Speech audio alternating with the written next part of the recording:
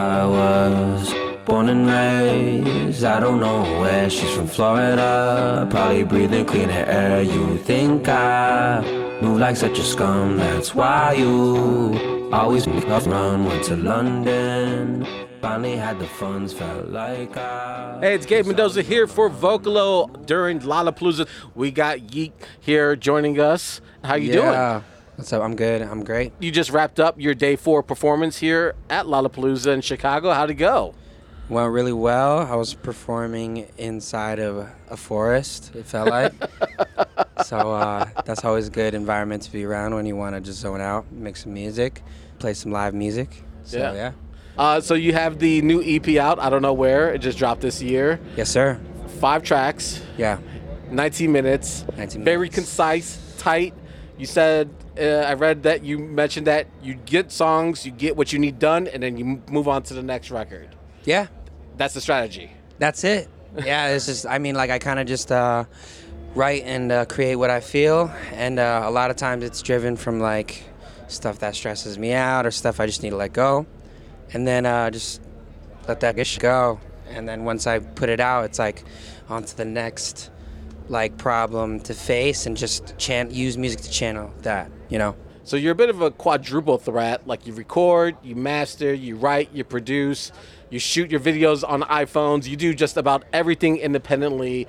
How much of an advantage does that give you as an artist with the creativity and the way you can project your vision, where you're not waiting for someone to bring back the product and you yourself can distribute it yourself? Yeah, I mean, that's exactly it. Like, just being able to work on my own timeline and to be able to kind of get things done when I want to. But, you know, there's things that are, you know, you sacrifice doing that, you know, because there's a lot of people who really, like, focus just on that medium. And so there's people who are better at that job than me, but yeah. I do it because, you know, so I can get it done. And so but I also have a passion for those things like film and like design and mastering and mixing and engineering and stuff. Like, those are passions I just so happen to have as well, right. You know, so it's just a win-win, you know. But eventually, you know, I'd like to work with like some of my favorite artists, or, you know, whoever that may be in the future or now, whoever. Yeah, we'll see what's up. Well, I want to talk about the music a little bit. Yeah. It's kind of categorized as R&B, but I kind of feel like it's more than that. Okay. There's a lot more soul. There's a lot more depth. The production isn't as, I want to say, commercially blended. It just feels more authentic than when people think of R&B, like, say, Chris Brown, for example. That's overly produced in some respect. Yours feels more grounded, and the way that you vocalize over the production, it feels a lot more, I want to say, just beyond that label itself. Are you shooting for that, or does the label itself kind of distort what you're trying to do? I think right now it's just about taking everything step by step and just evolving. So maybe one day it'll be on like Chris Brown status. Right. You know? Who knows? But you know, I can't dance as good as him. But I don't think anyone can. Definitely not. Definitely not. And I'm not gonna do what Drake did to him on that latest music video, because that's even more embarrassing. But I honestly think that right now, this is just where it's at right now, and I'm open for it to evolve, whatever it evolves into. It might be into something like an album that sounds like it cost $1 million to make. We'll see. lost my glasses at the pub, went 8-ish. You can ask, Matt, I went nuts, 3 senses left when I stopped seeing you. Already killed off my feelings when I Your brother is part of your band, part of your setup. I have trouble like doing anything with my sibling. So how does it working with your sibling? That's just how we are as our family. Like, we do everything together. Like, my parents are here. My parents like always want to go to like on tour with me. Like, my dad wants to like work for me, so that's probably gonna happen soon. It's cool. It just always involved family. I feel like people kind of keep addressing the Florida scene with your music and how that has its own vibe and yours doesn't necessarily parallel to it, so it's in its own lane. Is that kind of frustrating, or do you feel like it's good because you know that you're standing in a space that hasn't yet been occupied by those yet who come from Florida? Yeah, I mean, I'm always going to rep what represents me. Like, I'm always going to, like, remember what, I guess my roots are, and Florida is part of those roots. And so I'm going to rep it all the way to the fullest. So it'll never bother me, that if people keep mentioning, because that's where I grew up. That's where I spent my developing stages. And without that time in Florida, I wouldn't be able to make the music I make now and express myself the way I do now, So it definitely built that character in me.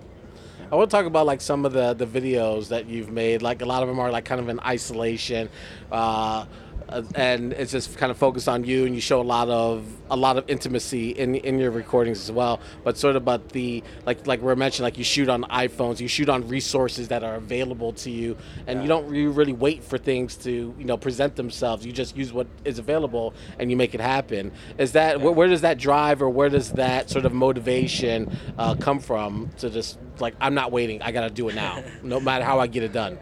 When I was like 11 or like 10, I think that was my introduction to creating weird stuff. Like Windows Movie Maker was a thing, so I always made like these kind of slideshows with like Coldplay in the background, and it was like I just made montages for no reason, but that held me down to be like, okay, I'm making something. Like, you're creating. I don't know, that was my version of like going to the playground, riding a bike, even though I did do those things too, but it was like just another activity for me to do as a kid. Right. And like also having a camcorder access and stuff like that. So I think it's just something I'm familiar with. And of course it like goes to a bigger scale, like I have a better laptop now and I'm not using Windows Movie Maker anymore. No diss. So it's like, it's just something I'm familiar with and something that I want to keep doing. And it's just something that it serves the same purpose music does for me. Yeah. Like creating music does. So that's why I really enjoyed about like your story itself, is that you're like, whatever is available, use that.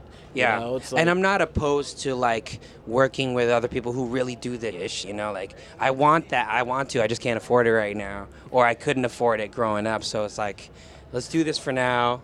And then when the right time comes, when the universe allows it, I'll work with like some sick people.